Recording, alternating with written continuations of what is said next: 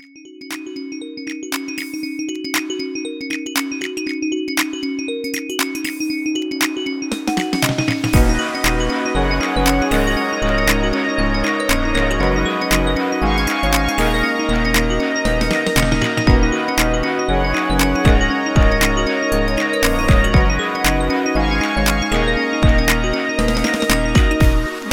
You're Wrong, the podcast where we talk trash about the things people love to hate and hate to love. And we're your hosts, Shelby and Matt. I wasn't going to do Wow, Was that good? Was I close? That was bad. It was bad? It was...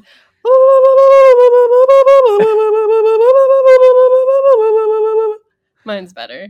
It's undoubtedly. I feel slightly cringy doing that because I feel like it's appropriating me as like a elementary school student appropriating Native American culture.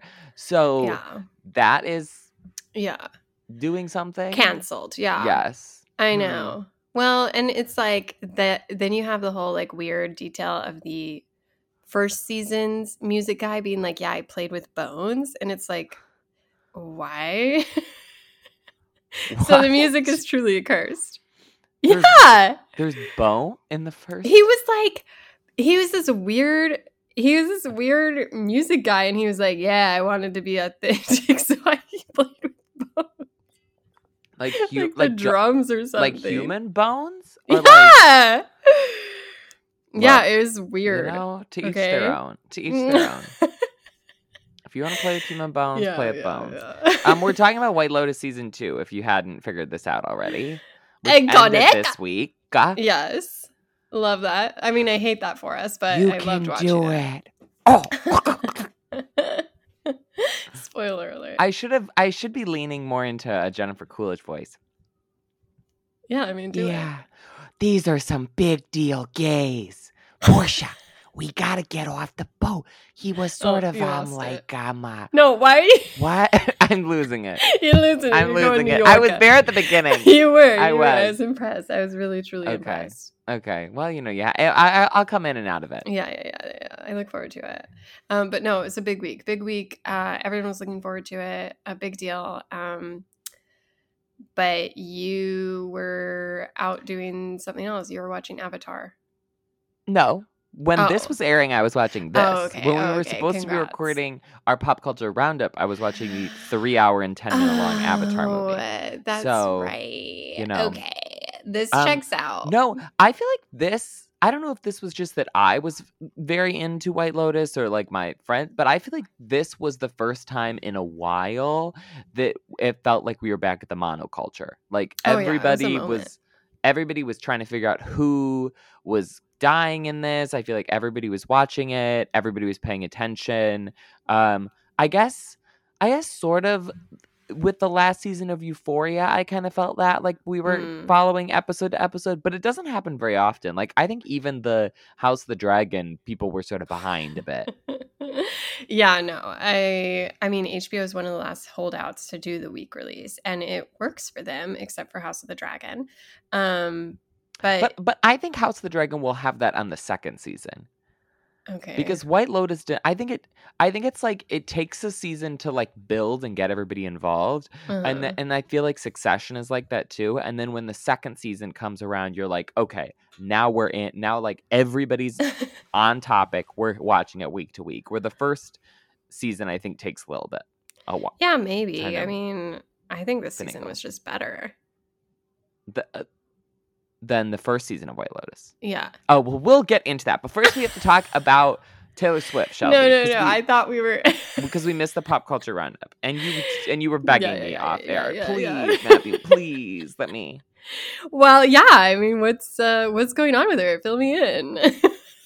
What's going on with her is that she is now apparently... Like, the Taylor Swift Wants an Oscar plotline runs way deeper than I thought it did. Like, I thought that she had sort of a like casual desire for an Oscar that I think any musician has, of sort of like, oh, it would be nice if I got one, but like that's not really your field, you know? So it's like would I love to win a Super Bowl trophy? Like, sure, but will I? Like, no, because it's You like gotta not what I'm believe. doing. But Taylor Swift has repeatedly sort of gone back to the music for movie business. She has not been nominated yet. And then this year, we come to find out that she is campaigning hard for a best live action short Oscar for her All Too Well music video, which is a I little can't talk bit of about a it. Okay, I just get secondhand embarrassment. Okay, it's a little bit of a head scratcher, but she's like going for it. It's not like pundits are saying, "Oh, and I guess that's nominated, like could be nominated." And she's like, "Oh, like she's not really doesn't care." It's like, no, she's gone to yeah, these she's various film yeah. festivals. She's going to events. This week she did the directors on directors roundtable with like actual film directors. But then to top all of this off, the news came out this week that she has written a screenplay for a feature-length film that she will also be directing, Yes. which is lunacy to me. Okay. I mean, lunacy is a strong word. Everyone, if they were in a position of, power and money and could just explore their creative interests, they would try. They would try things. We can't fault her for trying. I mean, I guess that's true. I mean, Greta Gerwig was just an actress and then she directed. Or Bo Burnham was just a YouTube guy and then he directed, Yeah, but I mean, I guess that Taylor Swift technically has directed music videos. Yeah. The And the short film. Yes, and the short film, which was definitely not just a music video. It was a short film. The thing I guess that I am unclear on is how much like of this she is actually like doing herself. Okay, here we go. Well, Let's hear it, Matthew. Well, yeah. I'm just saying directing is like a skill set that involves lots of different pieces. Is it just too hard for little girls to understand? No, I'm just saying it's like a technical skill that I'm not necessarily sure that she possesses. It's like I could not direct a film. Like if I had enough people around me who knew how to do things, like could I? Yes. I guess. I mean, I believe you could. The question is, will it be good? Will it be watchable? Right. Will it be enjoyable? The thing that I am struggling with Taylor Swift is like, is this a vanity project? Right. I feel like I honestly do have a little bit of secondhand embarrassment, a little bit of cringe, mostly because it's like, when you watch someone put themselves out there. Oh, it's like watching 8th grade when she goes to the pool and you love her and you feel for her and you want her to be happy, but you also just don't trust people. That's how I feel watching Taylor Swift venture into this new genre and industry. See, I feel less like that and more like when Khloe Kardashian was talking about how she had written a book on keeping up with the Kardashians. And you're like, there is a book that does say it was written by Khloe Kardashian. And she is saying that she is writing it, but there seems to be something else going on. Is that she's so like earnest, and that sometimes is what makes people cringe at her and call her ick. Like I don't think she's someone who would just let someone else do the work that she wants to take credit for. Like sure she might have a really hands-on cinematographer type relationship, and maybe that's not usual for a director, but I do not think she's phoning it in. I just don't know if she has the expertise to make it well. Yeah. Well, I feel like the part of this that I am more skeptical on than the directing is the fact that she wrote a screenplay. Yeah. Because I know very well how hard it is to write a screenplay and how hard it is to write a screenplay for like writers, like one of the things we talk about in publishing all the time is that authors who write books want to write the screenplay for their movies, and you're like, we know this is your story and we know that you are a talented writer, but these are two completely different skill sets. And to be like, she's good at writing songs she's it's tough. going to give us, a 3-act structure like narrative film is Yeah. I mean, we'll see it. I will go see this and I will It's cats all over again. and if it's terrible, I will enjoy that. If it's great, I'll enjoy I that as feel like well. it's gonna be like This is a Unicorn win-win for Store. me. Like I feel You like think it's it's gonna like be Brie like what? Larson. Like Unicorn Store. Did you ever watch Oh, that? yeah, that was bad. Like I feel like it'll be sort of a coming of age, really simple, sort of like story, not autobiographical, but like drawn on her real, feelings. And I feel like it'll it'll be be a fine. romance of some sort. Maybe. I mean, yeah, there's probably, yeah. I don't think it'll be genre though, is what I'm saying. I think it'll be just like an indie little coming of age sort of story. Well, she doesn't strike me as someone who could really like write a comedy necessarily. Yeah. No, I'm a little worried So about the writing too because I I feel love her like it might lyrics. come. I feel like it might be like a Nicholas Sparks movie kind of energy. I don't know. Because isn't that sort of the energy of the 10-minute long All Too Well? Well, yes, but it's not. It's really, if you take it down, she's been trying to pivot away from, oh, I'm a girl who writes about boys. And she's like, the music video isn't So about you the think this is going to relationship. be It's like about how like she the Serbian War or overcame. something?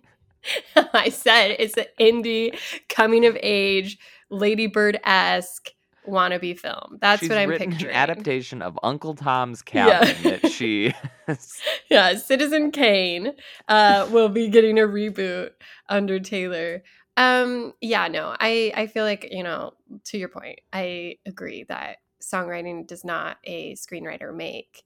And I was trying to think of like, because you have comps of like actors becoming directors, obviously, but it seems harder for a songwriter to become a dialogue writer because it's just so different. I don't know. The other thing that I feel like is that I feel bad for her about in this situation, honestly, is like if you are a like for example, the guy who it plays the dean in Community is also a screenplay writer and has written, various screenplays for things. Like you can see a situation in which he is an actor, he like has a story that he wants to tell, he writes this screenplay, but then there's a certain, and like yes, he has connections and friends and is like sort of famous, but there's a certain level of like this, like it has to be at least kind of good for it to get pushed through, where Taylor Swift I think could write a screenplay that is absolutely garbage and it would still get made into a movie because every Hollywood executive is like, well, this will make a certain amount of money, and provided that her script isn't something that's going to cost like $100 million to make, like I think anybody would easily give her a $5 million, $10 million budget to make a movie. Yeah, because you'd be stupid not to. Like first draft of a script, give it to her. I know. I'm worried it'll be like an Amsterdam style, like quirky. Wes Anderson adjacent. Well, that's the other thing. She doesn't have good taste in the movies that she's been in either. So it's like, remember she loved Where the Crawdads Sing. Yeah. Well, she liked the book. We don't know how she felt about the movie. Well, right, but the book was also bad. She did get a Golden Globes nomination though for that song. I did see that. I did see that. Yeah, big week for her. I think next week, sometime soon, the shortlist for Oscar come out, so we'll know whether she is eligible for either the "It's Headed to Carolina" song or the All Too Well short film. I know. Oh man, I don't even know when. Like when do you think this movie will come out? You think this will be a fast turnaround or early announced project? Well, so theoretically, the script is done. Yeah. She's touring this summer, so she wouldn't be shooting it then. I don't know. Like, I think that, I mean, if the script is done and the financing for it, because who has it? Searchlight. So Disney. Yeah, I feel like that they could potentially like shoot in the fall. Depending on like where it is and what the needs are for it. Yeah. But yeah, because I mean, they could be working on, getting the cast and setting up locations and stuff. And to your point, if it is sort of an indie film that's, set in like houses in a neighborhood or whatever, that wouldn't be super hard to get the set ready for. Yeah, I guess it depends on what it is. And then if it's shot this upcoming or like fall 2023, I think it could theoretically come out like sometime in the first half of 2024, but I think that would be the earliest that it could come out. Do we know anything else about the re-releases and stuff? Has anything happened with any of that? Shake It Off lawsuit was thrown out, or settled out of court, so that opens up the possibility of 1989, but other than that, no. Okay. So we'll have to see. Hopefully we're still podcasting so we can discuss it. Oh, yeah, I'll come back out of retirement. You dig my body out of the grave in order to podcast about this movie. Whew. So sweet. It's going to be so bad. I can't wait. I cannot wait. That's unverified. But let's talk about what everyone's talking about this week, which is White Lotus. White Lotus. The second season. The first season from Amazing Race and Survivor alum Mike White as the writer-director came out last year. Yes, set in Hawaii. It sort of came up out of nowhere. Like, I don't think it had a particular lot of fanfare. Starred some some celebrities, but not like super, super big names. Jennifer Coolidge, Connie Britton, Sydney Sweeney, and was sort of like a slow burn, I think. But has been growing, getting more and more fans, picking up steam. And this year, since that first miniseries came out, it won a ton of Emmys. Then the second season started this fall earlier. It was 7 episodes long, and every season they're at a different White Lotus resort. So the first one was Hawaii. This one they're in Sicily. Jennifer Coolidge's character has transferred over, but otherwise it's a completely new cast. There's sort of 3 different groups who are on this island, I guess Sicily's an island, on the island, and going about their vacations and have these various plots going on. Like 4, right? Wouldn't we call it like 4? Maybe 5? Well, I guess in my mind there's like the 2 couples who are on vacation together. Yeah. There's the 3 generations of Italian men, and then there is Jennifer Coolidge. Oh, well, but then there's the hookers too. Oh yeah, but I'm sort of I guess they're they have their own storyline. They do. Matthew. They do. But they matter. Yeah, and then there's also the hotel manager lady. She has a plot line as well. Yeah. So I guess maybe 5. But there's 3 groups of guests. Yeah. And yeah, both seasons have opened with, there's some sort of dead body involved. You and I talked about this last week of who we thought was going to get killed in the finale. So the whole season you're kind of like, okay, what's going on here? Because somebody's getting murdered. And with this season, we knew that there was at least 3 dead bodies from the first episode. So there was a lot of speculating as to which combination of people would die, how they would cross paths, all kinds of stuff. And then the season ended last week with the season finale, which I enjoyed. You like the season better than the first season. Yeah, I think ultimately it worked as a vehicle. Like, I think the first one was maybe more contained and a little bit more exact in what it wanted to say. But I feel like this season had more authentic characters that were interesting to watch play.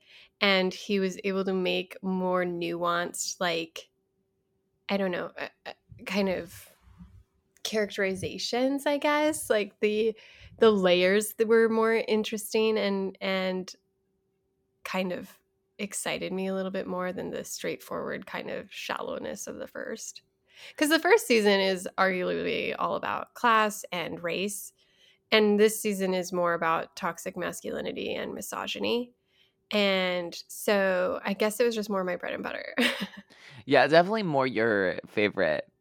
Just some things I love to talk about. But yeah.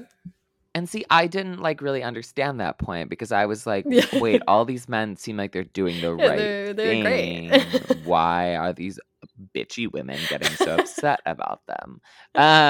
No, I feel like, I mean, maybe it does sort of have to do with which is our favorite talking point, because I feel like I like to talk about class more than Mm. like sex, I guess. But I don't know. I liked the first season. I think that the first season also had more crossover of the groups interacting Yeah. with each other, where this season the three like travel groups at least like didn't really interact very much. And I kind of wish that they had, because I think that there would have been some fun sort of combinations of people in there. Um Yeah, I think yeah. season 1 is probably like funnier, but I think season 2 is smarter. I really like both of them. I also think the ending of season 1 is much more grim. The season Yeah. 2 ending is a lot like happier, because basically the point of season 1 is that all of these rich people do horrible things and they all leave unscathed, and the people who have to deal with the consequences of the rich people's actions are the poor people. Where in the Mhm. second season the poor people sort of like get away with everything, like they're the ones who end up leaving on top.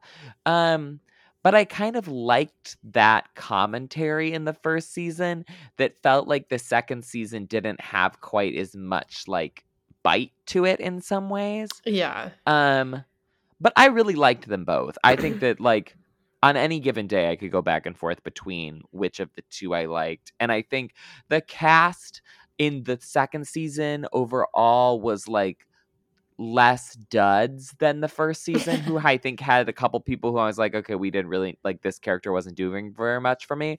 But I also think like I loved the Jennifer Coolidge, like the scene or the sequence in the first season where Jennifer Coolidge ends up on the boat trip with her ashes and the other people are trying to have a romantic dinner is so funny to me, and like such a great sequence. And I feel like we never quite got to that level in Yeah. this series. This was more of a slow burn. It was more like the payoff was in the subtleties, and it wasn't necessarily as big and loud of moments, because you had the boat scene, you had the taking a shit in his suitcase scene, the Yes. the gay sex scene. Like there was a lot that was loud and Sydney proud in the Sweeney first with all of one. her boats. Oh, also the what if Grandpa was a power bottom? That scene Yeah. is great from the first season. I'm talking myself more and more into loving the first season. And I just liked season 2 because it felt almost like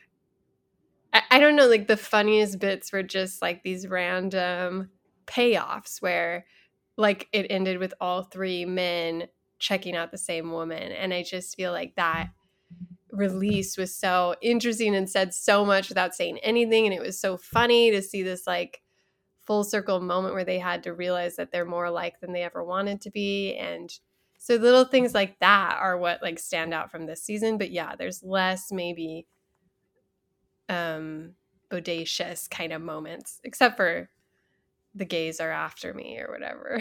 Oh yes, there were definitely some that were, exquisite to very quotable lines as always. Mike Wright is, unlike perhaps Taylor Swift, what we don't know yet, is like masterful at dialogue and putting these people Yeah. in scenes and having them say things that feel so outlandish but also like so normal at the same time. Yeah.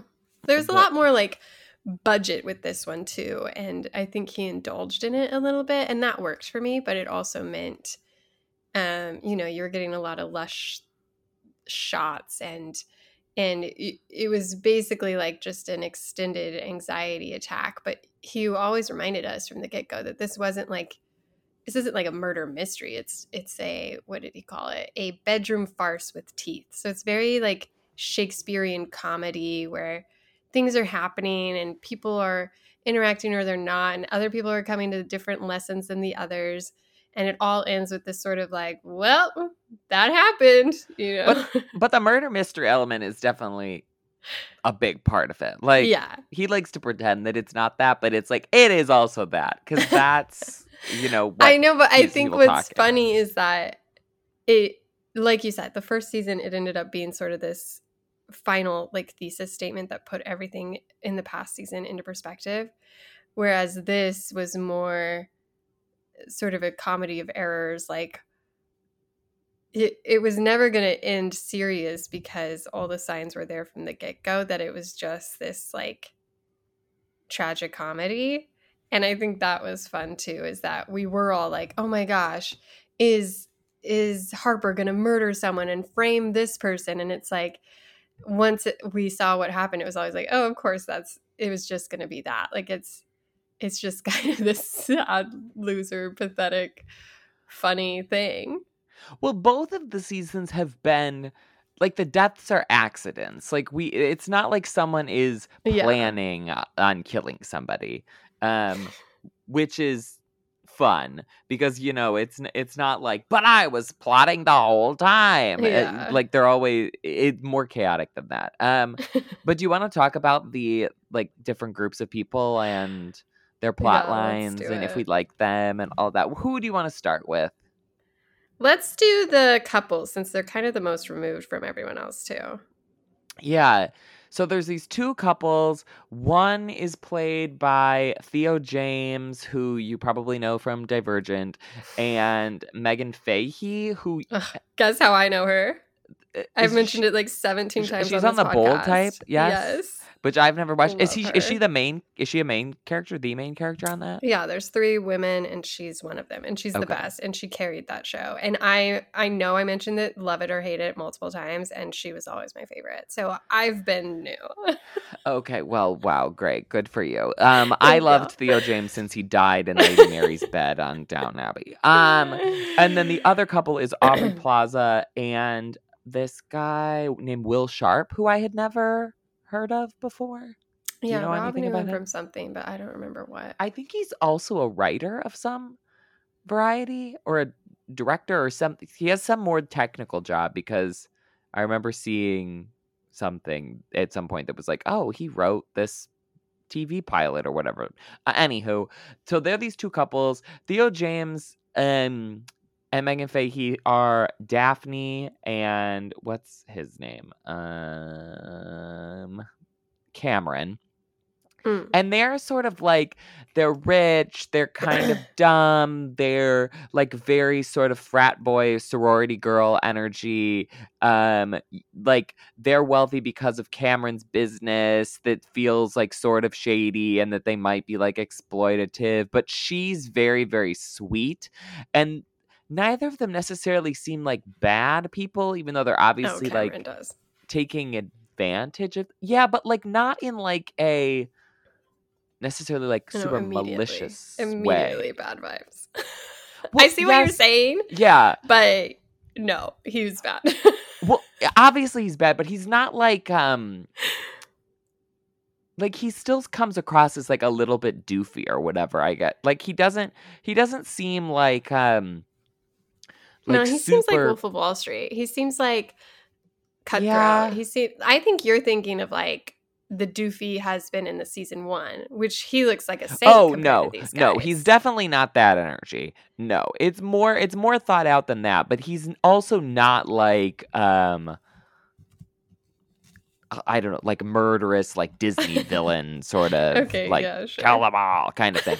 And then the other couple is like very like New York liberal, but has money, reads the New Yorker, listens to NPR sort of energy. And Aubrey Plaza's character especially is very thrown off by these other two who she doesn't know very well and is just constantly like annoyed that she has to be there on this trip with them and thinks that they're bad people, thinks that they're dumb. There's a part early on where Daphne is like, did I vote? I think I voted. And Cameron's like, no, you didn't vote. And Aubrey Plaza is like, they didn't vote? Like, what is happening? And I really like the dynamic of these two groups because it felt very realistic to me. Like the Aubrey Plaza character felt very spot on. You were like, oh, Shelby. Right, exactly. Honestly, I could see like Rob is not the same dynamic as the husband, but you and Aubrey Plaza had very similar energy, I feel. I know. It was a little bit like therapy where I was like, huh, is this how I want to be? Is this how I want to be presenting myself? I I could don't see you know. being like, I'm gonna have fun. I'm gonna have fun today. And it being like, okay, we'll see how this goes. No, I mean, I think that was sort of the yeah, because they are newly rich. He had a company that like sold for millions or whatever. So she's like concerned about how that will change them.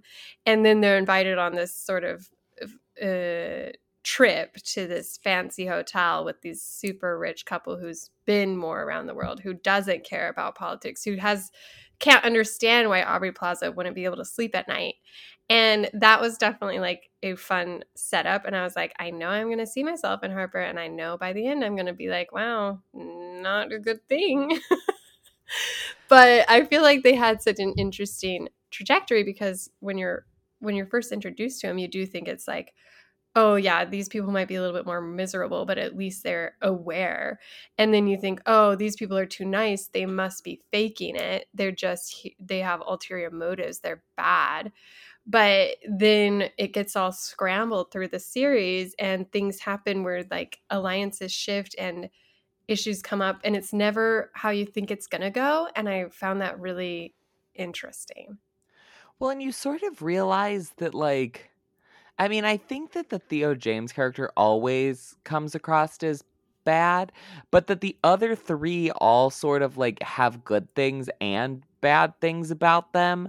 And they're sort of like learning from each other as they go along. I'm so And curious in your reading of this. Like, what do you mean? I just want to know like how you like what happened, you know, like what do you think Mike White was trying to say and like what was your final Oh, takeaway with the like characters? what happened when the so I think that Harper and Cameron definitely like went up to the room to hook up in some capacity. I don't know how much, but I think like Harper wanted to piss off what's his name? The I don't know, is it Colin or No, it's not. No, it's Ethan.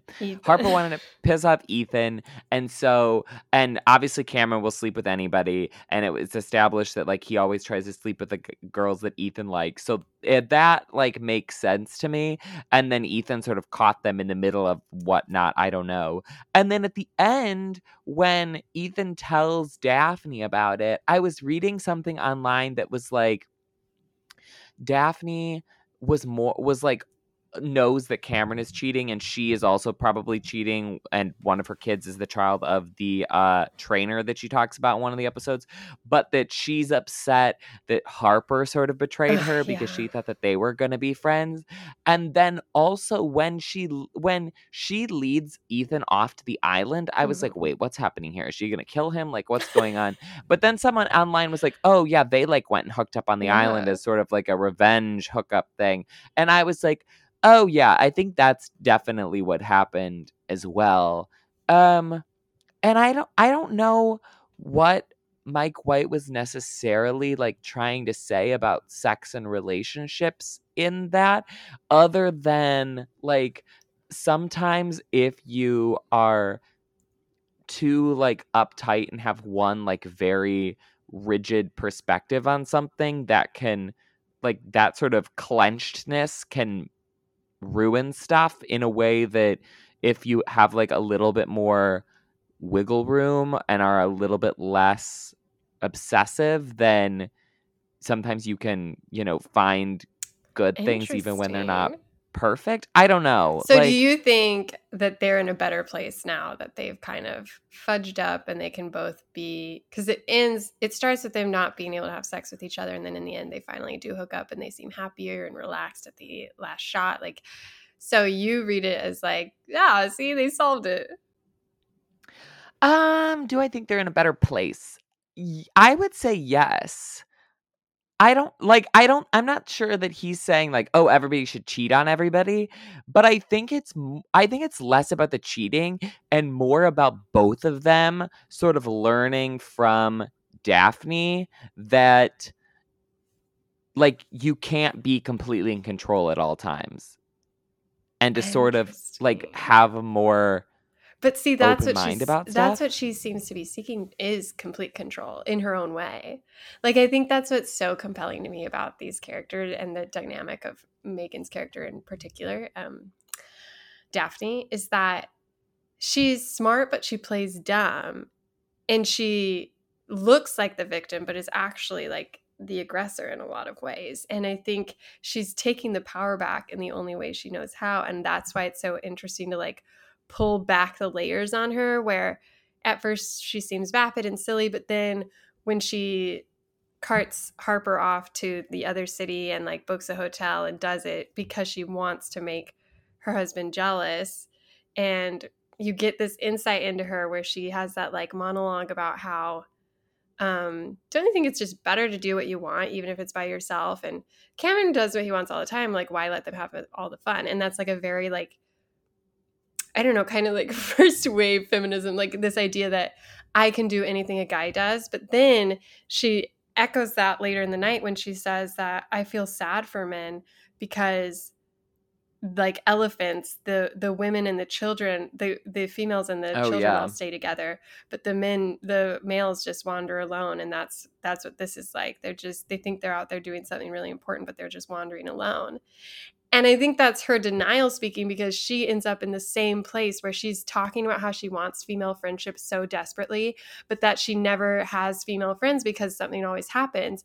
And that's the devastation in the finale, where she's like realizes that she confessed all this to Harper and Harper still betrayed her, that Harper still disappointed her, and thus left Daphne alone to wander just like she wanted to emulate the men. She's getting the same sort of the pros and cons of it, where yeah, sure, she can pull one over on him, she can do what she wants, but she's also wandering alone, kind of thinking she's doing something important, but really, she's raising a child with someone who's not the father. She's constantly sad by what her husband does and has to like hide it. She's taking the power back, but at what cost to the relationship she wants to have.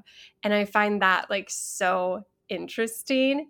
And yes, the show compares the two couples where Cameron and Daphne have this unhealthy relationship with a power dynamic they're not completely sure how to communicate, but they are happier. They're constantly like flirting. It's never a front. They're having sex, they're having a good time, they're giggling, flirting, enjoying each other's company.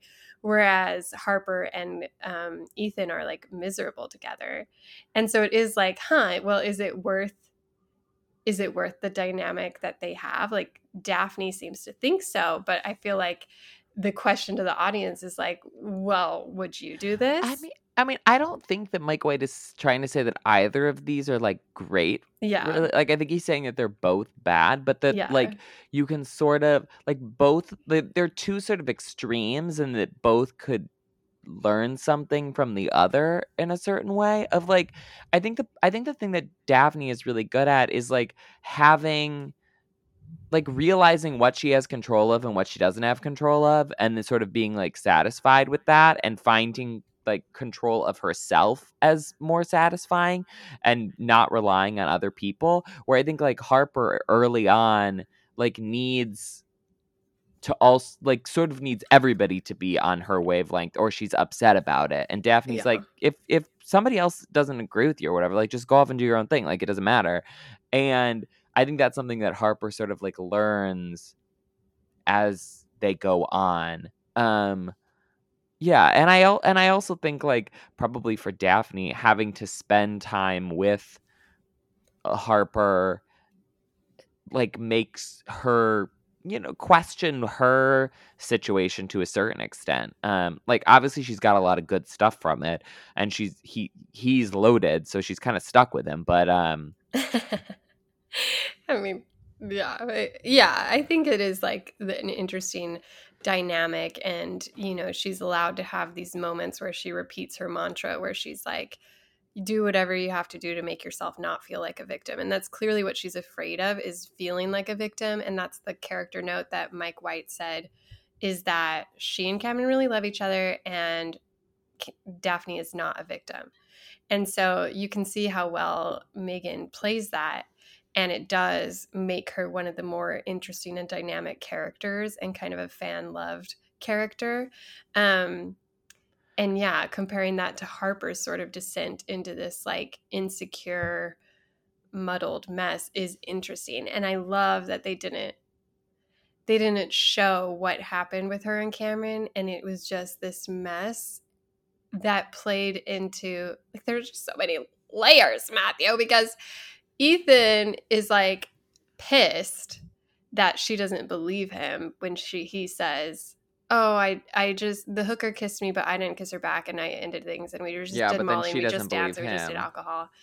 And he's like, why don't you trust me? I've never lied to you. Why don't you trust me? And it was so like aggravating and irritating and true to life to watch the roles reverse. Except we as the audience didn't have the insight into whether or not Harper hooked up with Cameron and what that was like and what the intention was and what actually happened.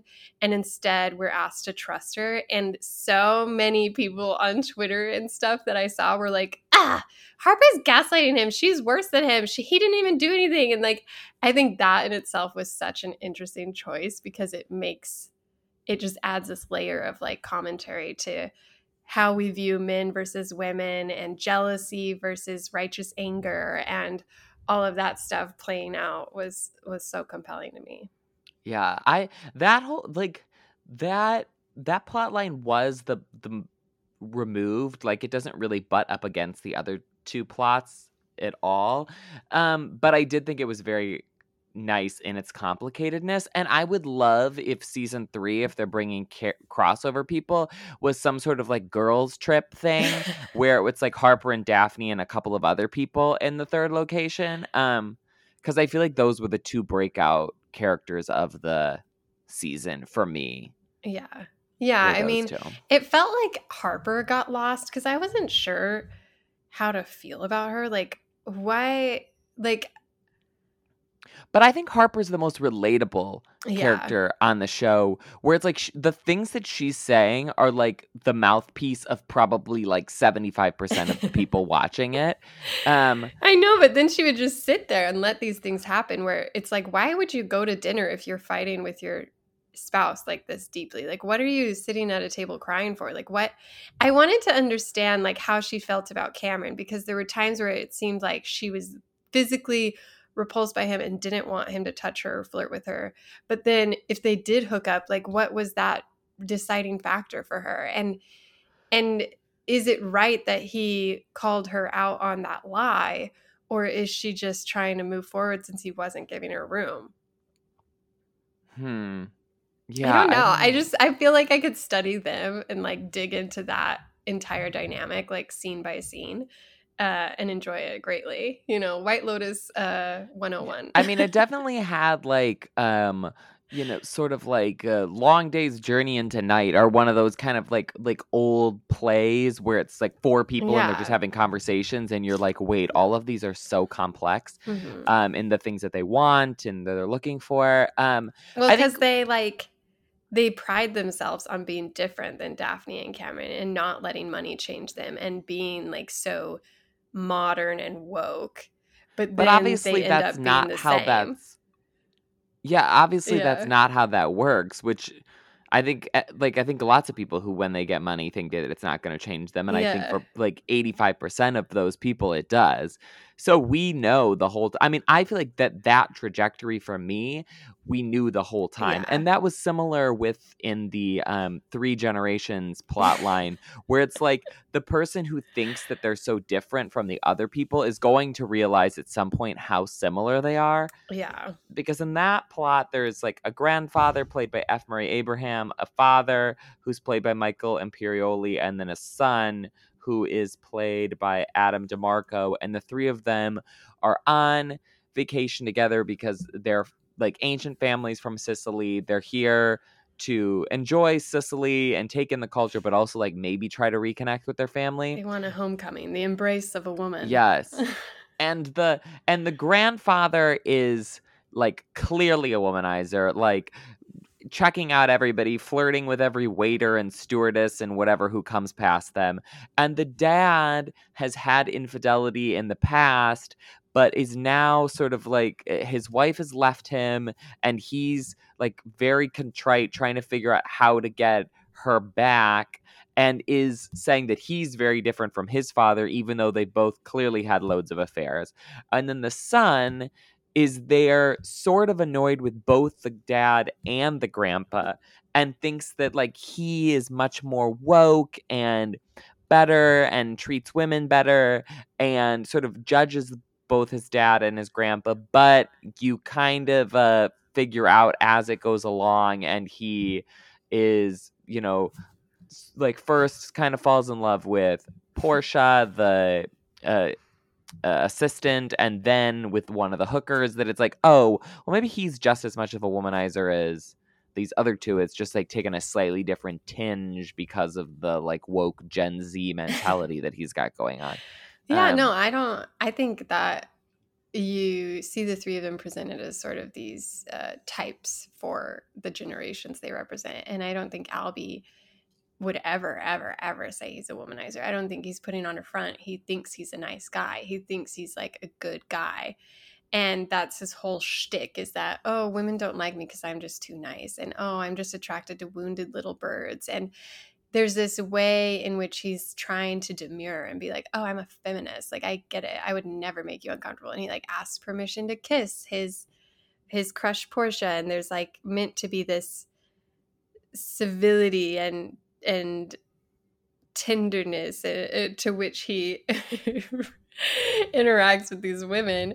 But then, yeah, he just falls more and more into these, like, you realize, I guess, as the audience, that he's like way more problematic in an annoying way, where he thinks he's being nice, but in the end he's willing to like betray his own mother because he's dick blind for this girl. Yeah, it's like all three of these men are obsessed with women. They just sort of like frame it in a different way to make them feel better about themselves, where the grandpa's sort of like, well, this is my right, and the dad is sort of like, well, I did Just it, keep but it it on the DL. wasn't a big deal, and whatever. And then the son is much more like, no, I'm noble in my pursuit of these people, even though he basically falls in love with two different people in the span of like 3 days. Yeah. Well, and there's this like the whole plotline of wanting to find their ancestral home is so perfectly played, because they get there and it's just 3 women of various generations, and they immediately like run them out of town, like saying, we don't need any men, like get out of here. And it's just so perfect that these men showed up just like seeking absolution almost for their failed relationships and their miserable lives, and wanting to be forgiven for the sins of the father type thing. And they just won't have any of it. And they can't believe it, to the point where the grandpa, like jokingly, but rewrites the story as just a bad dream. He's like, oh, I dreamed we were kicked out of town. And it's just like, you can tell these men aren't learning anything. They're not, processing anything. They're so flippant about these opportunities that present themselves, to the point of this man who's supposedly been striving to get Laura Dern back into his life as his wife is like, oh yeah, sure, I'll pay off my son and this'll work. But then in the final instant, he's still checking out another woman. It's still his weakness, is that, how does the grandfather phrase it? They have a Achilles cock. Yes. That's their burden. The grandfather is incredible. Like every scene, every line that he has, he does not really have like a plot other than this, I gotta like find my home sort of thing. But his commentary on the son and the grandson and everything else is just like perfect. The writing for him is incredible. The grandson is very attractive, and like his plot line it wasn't like as compelling to me as the two couples were, but I thought it was interesting enough. And sort of, watching this plight of like the quote unquote nice guy, and how he like He's gonna and these save his hooker girlfriend from her awkward interactions. bad. And how she is just like, especially once you realize at the end that she's been playing him the whole time, just like how incredible she is. The one character I feel like this season who was not delivering for me was the dad. Like he just Oh, I interesting. I've seen a lot of people love him.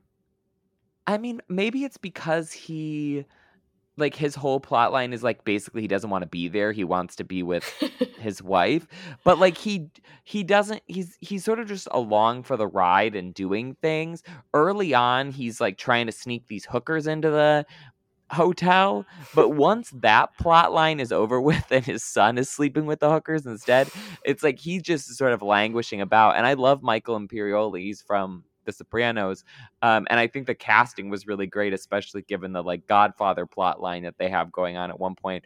But yeah, I feel like he was sort of the least interesting of the different plots going on this season. Yeah. I thought it was just so funny that his whole thing is that it's better not to talk about hard things. Like, that's why he got into trouble with his wife. Like, he just hides his infidelity and thinks that's enough.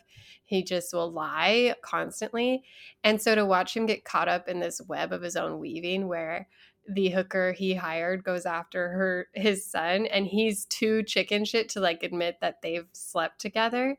I thought that was so funny that it was just like, it's your own son and you'd rather him pay $50,000 than admit that, oh, actually, we're Eskimo brothers now, so sorry about that, but I But don't that think you is should see her. so awkward. Like that would be such an awkward conversation. I like You're like, I get it. I on one hand, yes, like at any moment he could have put a stop to the whole thing by being like, like I hired that woman as a hooker Yeah. and slept with both of them like the night before you did. But that is so awkward.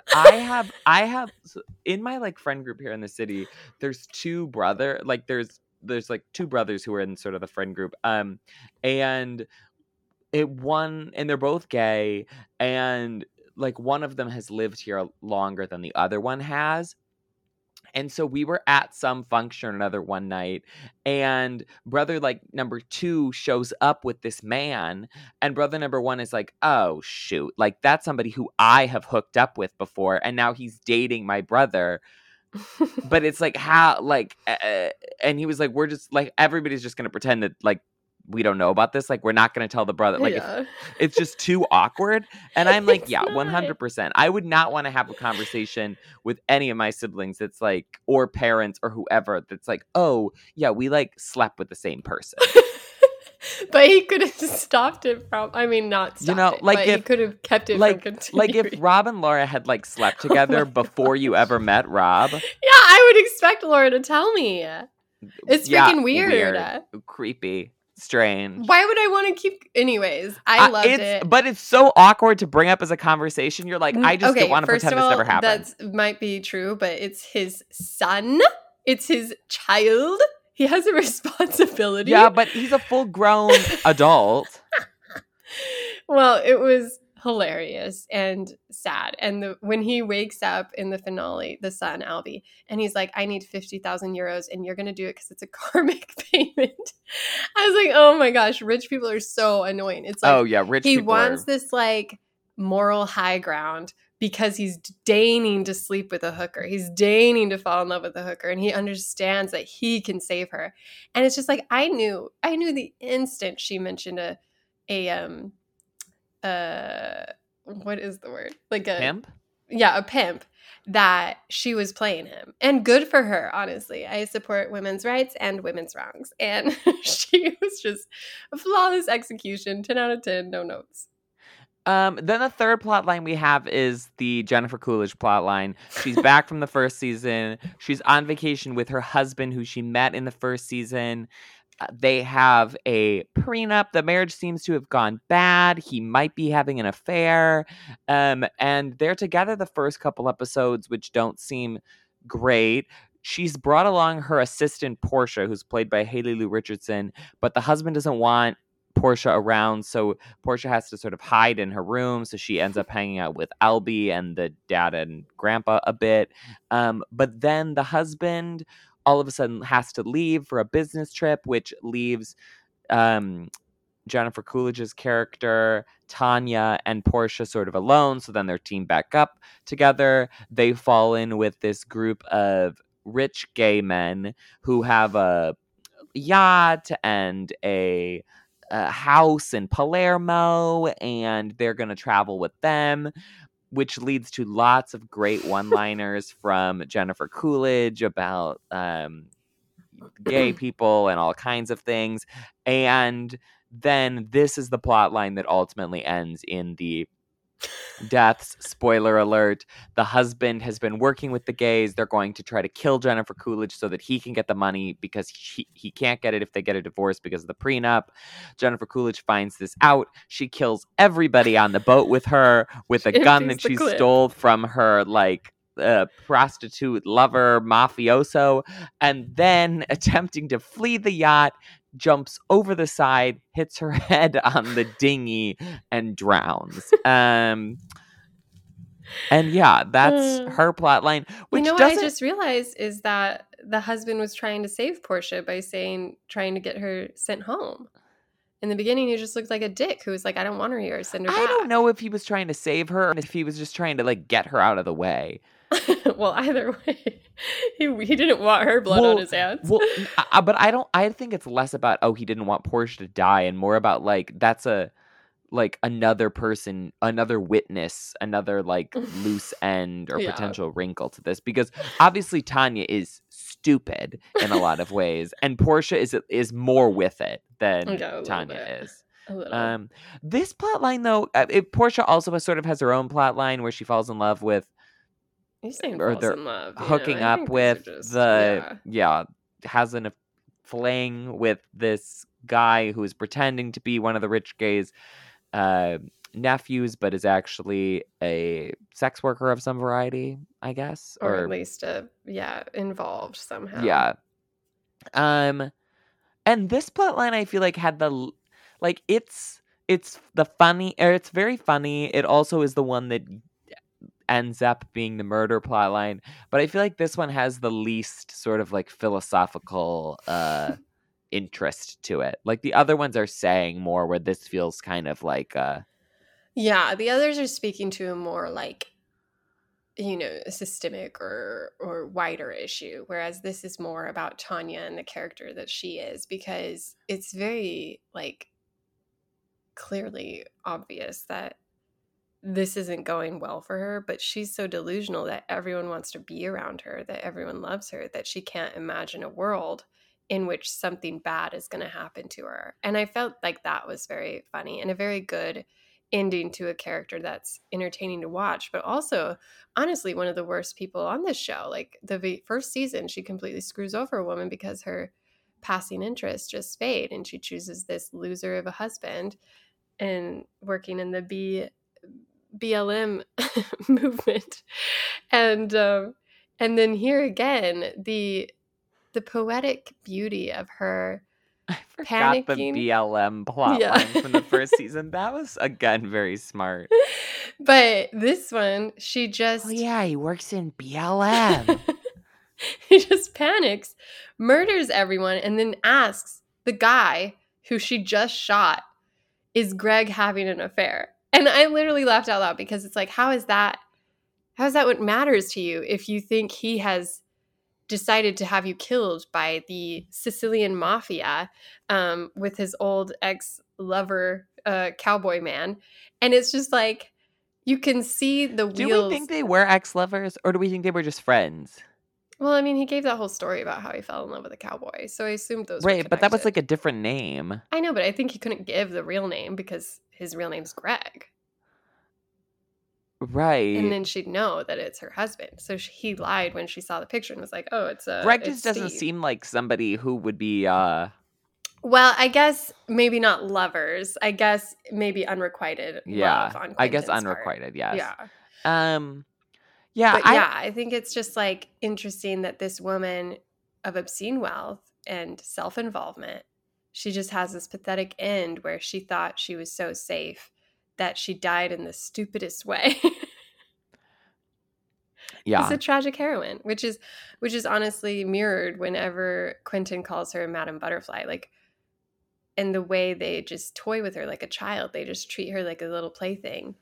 It's very funny how she's enamored by that instead of off put by that, and I think that is a reflection of this white proximity to the patriarchy and white women's proximity to the patriarchy, and how they'd rather saddle up with people who might do them harm as long as it protects them from being in a position of loneliness or kind of patheticness. I'm not sure. Like, I think that's part of it, but I also feel like from the plot line of season 1 as well, she's just a character who like desperately wants someone to like her and give her any sort of attention, and will take that from anybody, and is and then people find out that she's like annoying and dump her, and so she's annoying and clingy because she's constantly worried that's going to happen. I mean, like, that's sort of why she latches on to the hotel worker, because she's like, oh wow, like this woman like seems to care about me, and it's like, no, this is a worker, this is her job, but you've like sort of put onto her that she's your friend now just because like everybody else is terrible to you. And I think the moment that anybody was nice to her in any way, shape, or form, she was like, oh wow, great. Well, I think she also has that monologue where she exploits Portia too. Like, she Oh, she's continuously terrible, but exploits yes. people who are there to serve her. But when she is having breakfast with Portia, she's like, my mom used to dress me like a little doll. And if you just let people keep dressing you, you'll just end up wherever they need you, wherever they want you. Yeah. And like and so I think there's a self-awareness there in a certain way, um, buried under loads of self-involvement. But I think she's choosing to believe that people want her. And if they don't, then something's wrong with them. Where Greg isn't trying to murder her, he's just having an affair. Like, it's just like this weird blind spot she refuses to fully acknowledge. And then just, that you can do this. It's like, no, you can't, because you're making things harder for yourself. You could have just walked down the stairs and got on the boat like you did the first time. But she wanted to do the big jump. Well, the stairs and the boat thing, that will forever be a like two people could have fit on the door or whatever. Like, it's I'm unclear on like what could she have gone down the stairs? Could she not? She could have. I think it was a perfect character note that she didn't. I think she was reacting and not thinking, and she could have gotten out of that problem way earlier. She could have just stayed there on the boat too until someone found her. Like, yeah, she had lots of options. I read an interview that was like her and Mike White, and they were talking about it, and she, I guess, kept like when they were filming the scene where they find her body in the water, that she's like, oh, come on, like let's just film one where I like crawl out on the sand. Like, you might want to save me, you might want to keep me alive for a third season. And yeah, it will be interesting to see season 3 without her character, because she is such a big part of the first 2 seasons. I honestly found like she was the weak link for the first half of the season, and I was kind of annoyed that they brought her back. I like how it ended up, but I'm okay with letting her go. Well, she was the weak link in that I think when it was her and Greg and it was like, oh, this relationship isn't going well, it was like, okay, well, that's sort of a boring plot line. Once she got with the gays, I thought it was much funnier. But yeah, the first couple episodes, she wasn't great. I'm excited for season 3. Mike White has said that it's going to be about, if like the first season was about like status and wealth and class, and the second season was about like relationships and sex, then the third season is going to be about spirituality, which I think is going to be interesting, and sort of it's supposedly going to be set somewhere in Asia. I'm not sure where. So I could see like an Eat Pray Lovey kind of energy from somebody, or like some hippy dippy kind of stuff, which I think will be fun to watch. I don't know. I feel like he has completed 2 very, very strong seasons, so I trust whatever he's going to do for the third one. Yeah, it's a fun premise, and I think it's like a perfect level of disconnect for me. Like, Succession's hard for me to watch. I find it miserable. I find them all so annoying. What a waste of money to be that grumpy all the time. And so there's something nice here where I get to enjoy the beauty of a place I'll never go, but also laugh at these people who aren't even fully capable of enjoying it either and make messes and I'll cause say this ruckus. though, like the White Lotus Hawaii season was gorgeous, and I would gladly go to that resort. Like there was tons of stuff.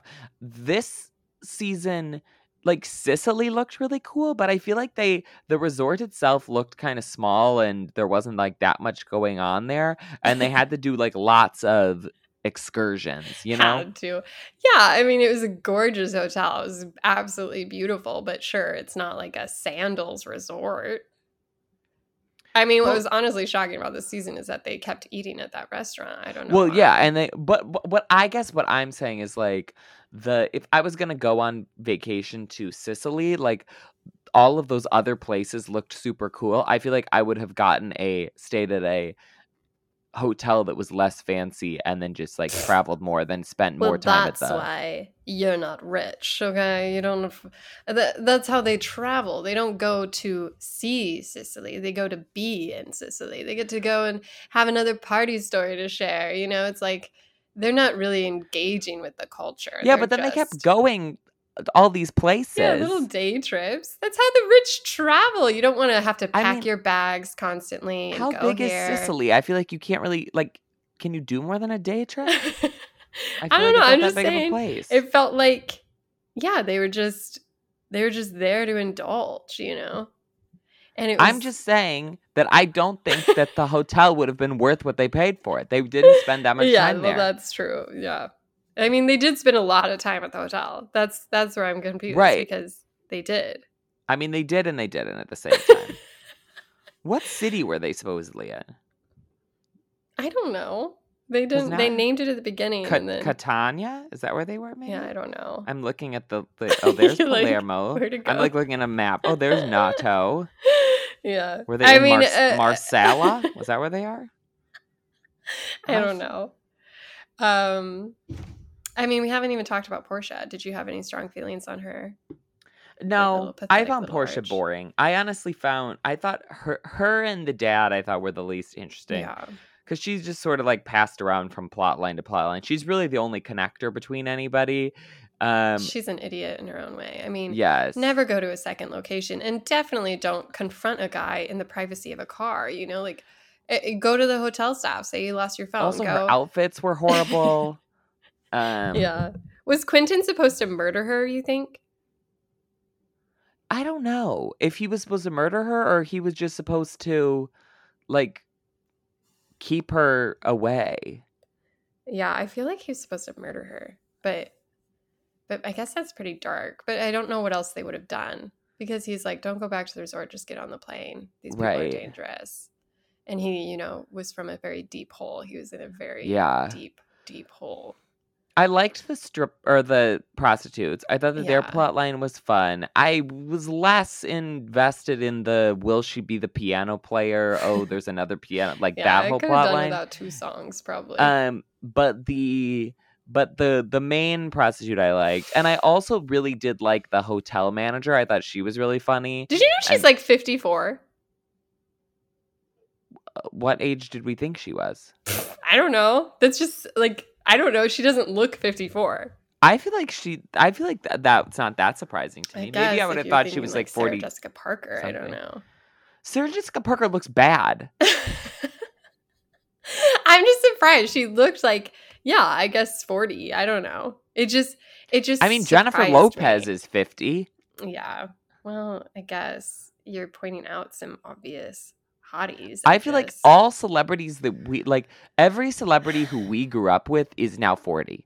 I know. Like all of the teen people we know are now 40, which means that if someone looks like an adult, I feel like they have to be at least 50 in my mind. Yeah. Because I'm 31. Disgusting. Anyways, I really liked this like F men take their money sort of ambivalent ending. Yes, and obviously. And the final like happy shot of the 2 Italian girls, the hookers, waltzing down the street, sunshine on their face. And Albie's like, oh, I got played. it was very funny because he wasn't bothered by it because he's just No, used he's to like these gave his number to transactional. Portia. Yeah, it was just like there were so many little tiny moments that I feel like I could just write a thesis paper on.